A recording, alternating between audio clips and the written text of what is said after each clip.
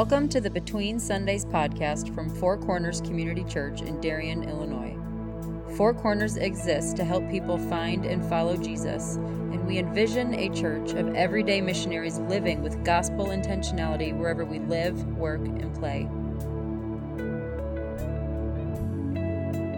All right, welcome back, guys. Another installment of our Between Sundays podcast. It is Janet, Michael, and me today. It's a good day. We got our kids off to school. First, Whoop, whoop. We can be excited about that. So great. So, were your kids excited to go back to school? Only one of them's gone back so far because Cassidy's leaving for college, and that's like a whole another range of emotions. But Sean was excited to go back. Were you excited to have Sean go back? I was in a sense, but it's always kind of bittersweet. Like I have mixed emotions. Like I'm ready for like routine that school brings, and like the break from him that school brings. But then I miss having him around, and I miss like the carefree days of summer. My kids they have mixed emotions. They like to say that they're not excited. I just think they're nervous to go back more than anything. I think they actually like it. They always come home like, and are ready to share about their day and things. Yeah. So, it was hard this morning. How about you guys? Yeah, I think those little meet and greet things that you can do with the teacher a few days before help a lot. Mm-hmm.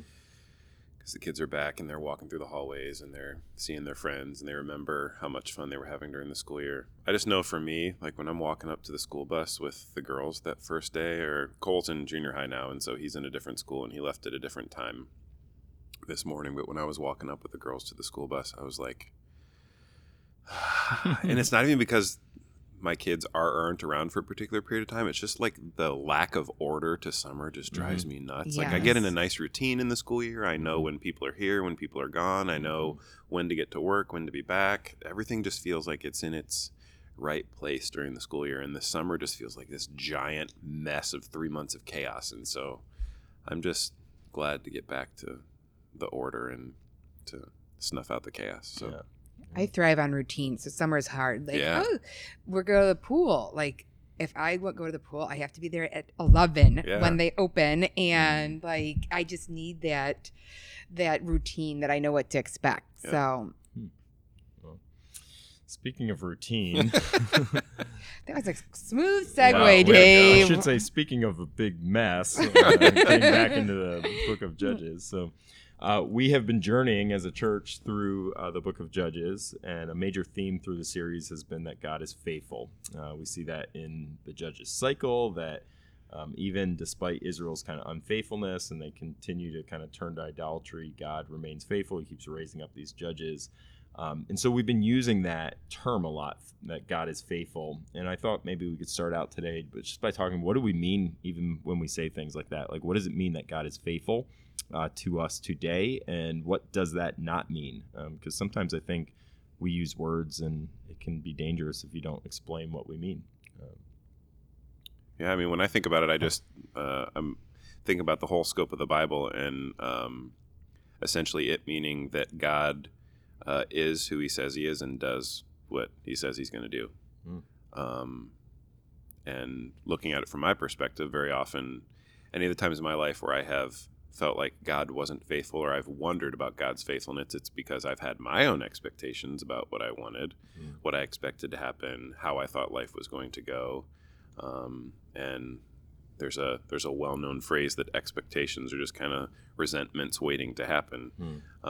If my expectations aren't based on who God says he is and what he says he's going to do, what he's promised to me, for his glory and for my well-being, then, a lot of times I'm going to feel like God isn't faithful.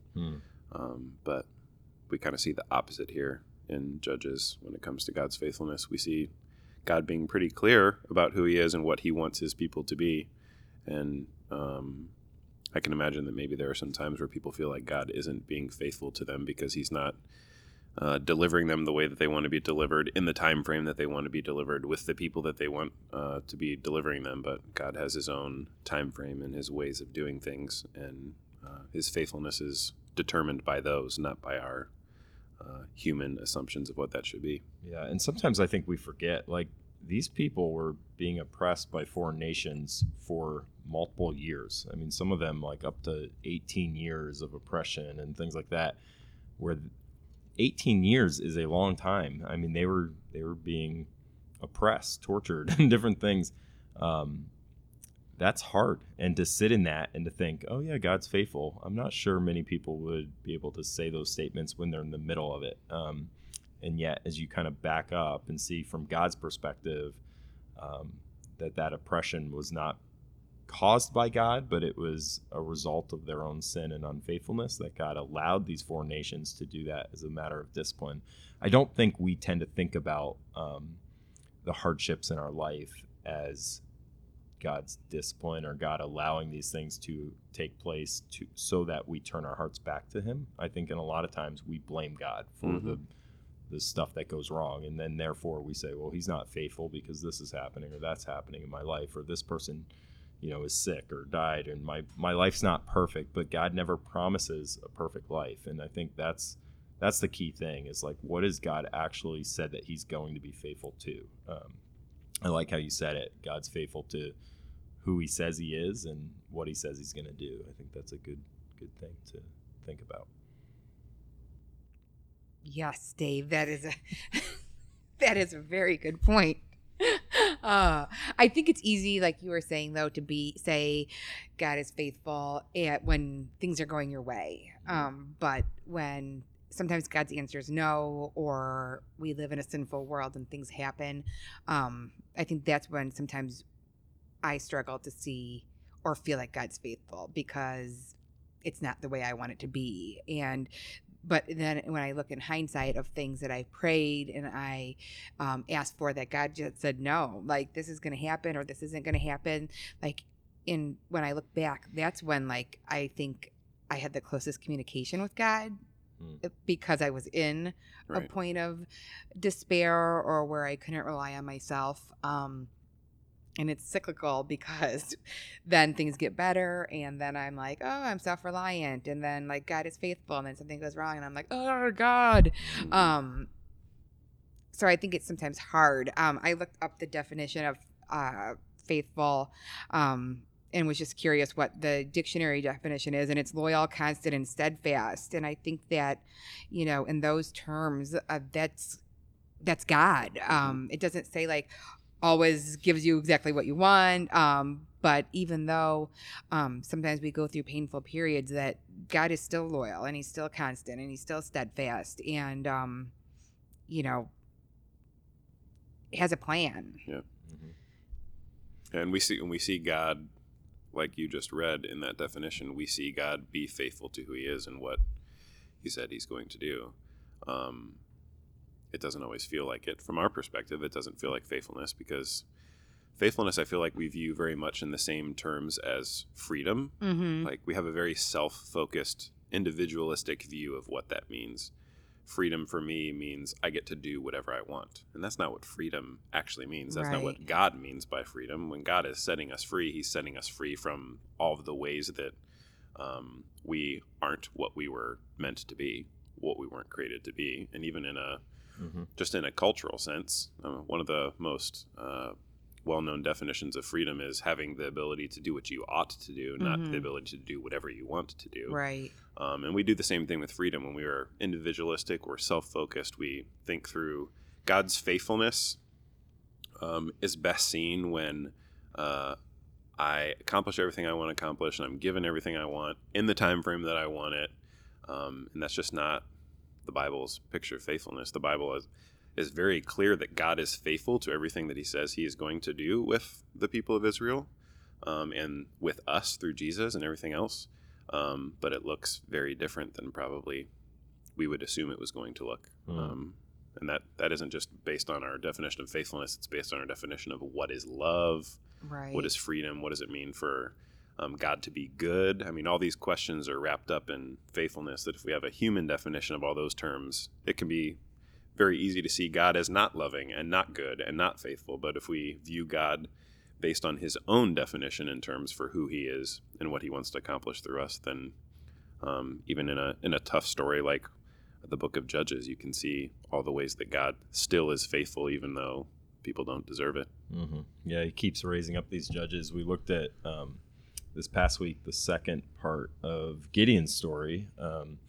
Gideon, I mean, you think of like he's in the author of Hebrews talks about how faithful Gideon was and full of faith and courageous this guy was, but the beginning of his life is anything but that, and yet God kind of makes him and grows his faith and gets him to a point of relying on not himself but on God, and then does this kind of incredible thing by whittling down the army, and an army of 300 takes out the Midianites, and they're like 120,000. So it's just a crazy story of God kind of clearly leading them and granting them victory over these Midianites who have been oppressing them. And then, unfortunately, what we saw this past week is Gideon kind of spoils. The back end of his life is kind of tragic, and he ends up kind of ruining his ministry, his kids, leading the nation of Israel kind of into idolatry. Just kind of, it ends up being kind of a mess. And so, kind of in your own words, as you kind of think about the back end of Gideon's story, what do you believe was like his downfall? Where did he go wrong? I think he kind of went wrong because he, instead of giving glory to God for what happened, I think because he did have such great success and it was such a miraculous victory that he kind of it went to his head. I think he, instead of remembering that this was God's doing, and God specifically designed this with such few people in Gideon's army, that it could not be mistaken for human power, but it had to be his victory. I think that Gideon started to think of it as his own victory and started to kind of make himself his own God.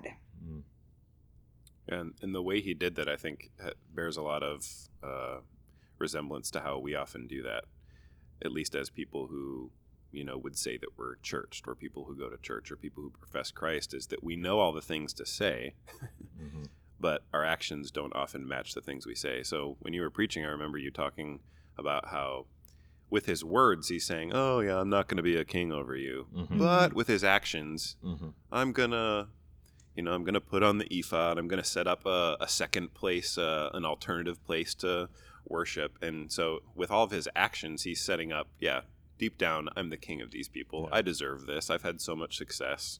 This is how I should use my power to lead the entire nation astray, to lead his family astray. I think we do that. And it might not be that I put on a golden ephod or anything like that. Liar. I'm wearing one right now. We can see you. But I think we do that often. I think we tell people things with our words, like, I'm totally generous with my time. I'm totally generous with my money. I'm going to be available and faithful to take care of people and meet needs, or I spend time with Jesus, or I'm following Jesus. We say the words. We know what we're supposed to say in these congregational community kind of contexts, but then we get into our individual lives and our actions don't show it. Our actions show that, we think we deserve this. I deserve this new thing, or I deserve to be treated like this, or I deserve to be to expect this promotion from my job, or I deserve to have people value me, or all those things. It creeps up in our heart. We go through this same sin cycle as the judges went through, as Gideon went through, as the people of Israel went through, and so we shouldn't look at these stories as, wow, how is it that you went from a coward who won a battle with hardly any people to all of a sudden making yourself the king over a nation? I don't know. I do that in little actions every single day. It's not so strange to believe that Gideon would do that either. Yeah. And I think we do it without realizing it. Like, I think that word deserve is really key, because I think, we experience success, or we think we work hard or whatever, and we just think we deserve recognition, attention, material blessing, whatever it is.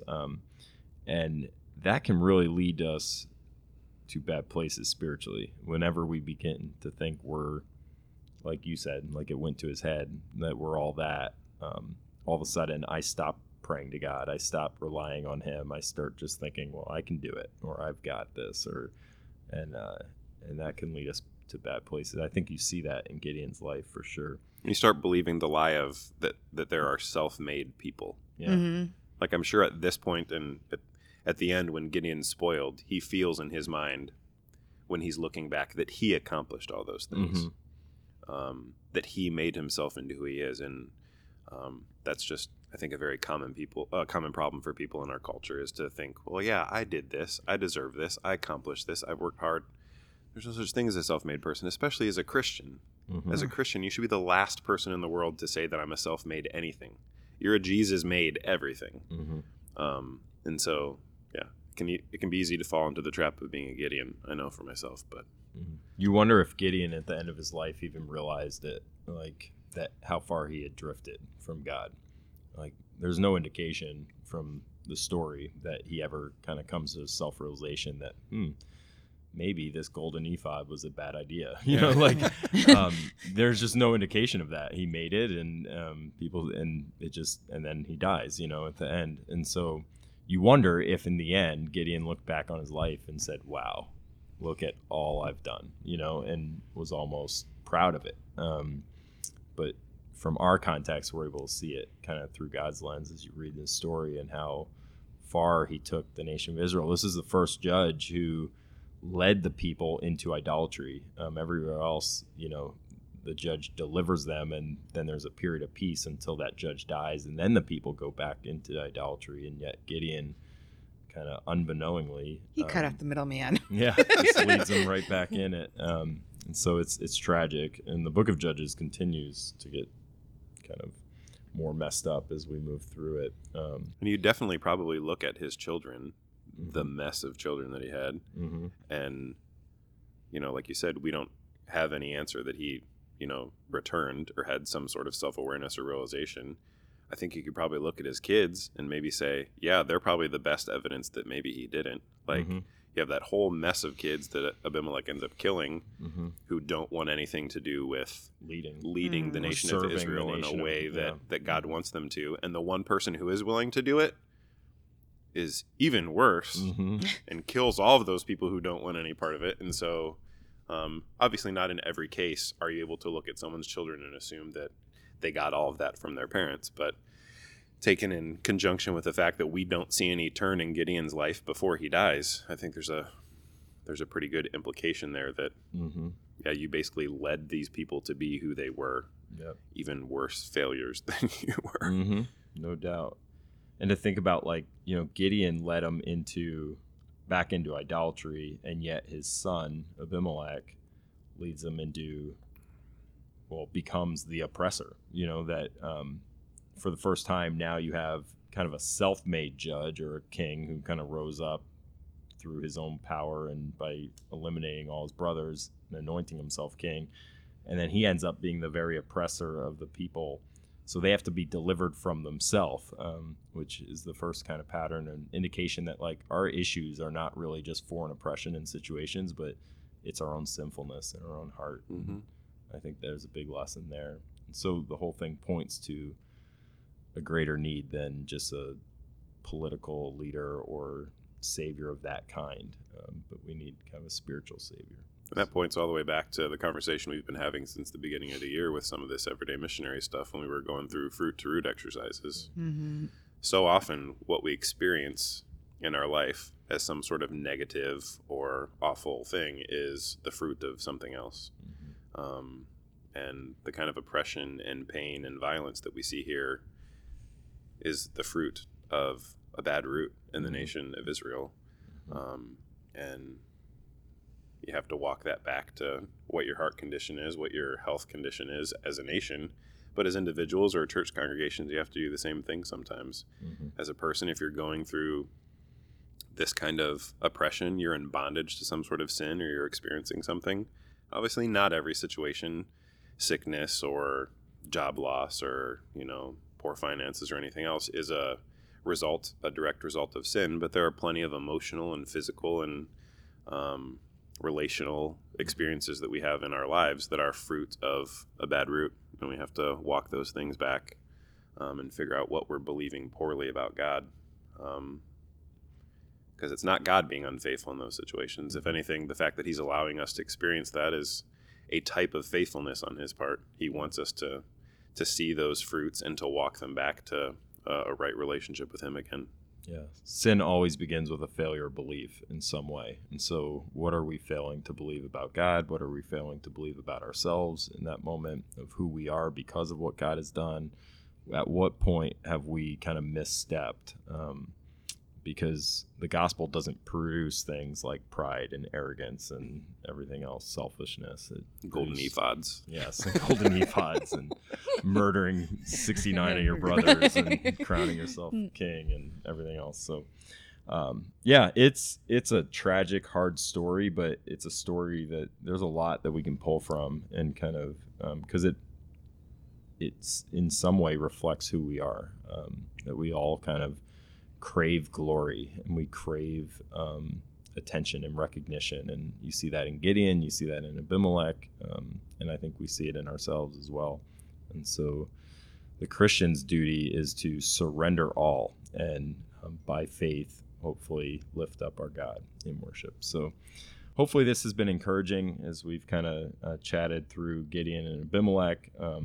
Again, if you've got any questions or thoughts, I have a saying. Or a saying, you can say it now, or you can text it, Janet. No, I'm not going to. Well, then everyone can't hear I'm it. just joking. There's no I in Jesus. That's right. Feel free to use that. That's grammatically correct. Right. That is correct. And it's gospel correct. Yeah. Did you just make that up on the spot? I totally did. Wow. It's all downhill from here today, guys. I'll spin it all up. Right. Maybe that was a spirit. We will have to talk. But there and is an discern I in that. spirit. There is. So, well, anyway, you can text your thoughts. If you have other phrases that are like that and you want to share with us, you can text them to 630-489-3233. We'd love to hear them. You could also email us anytime. So we will see you in a couple weeks. Adios. Amigos. We're the three amigos.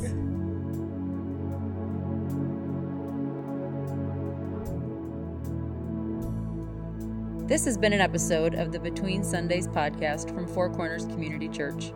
For more information on our faith family, you can follow us on Facebook or visit us on the web at fccc.church.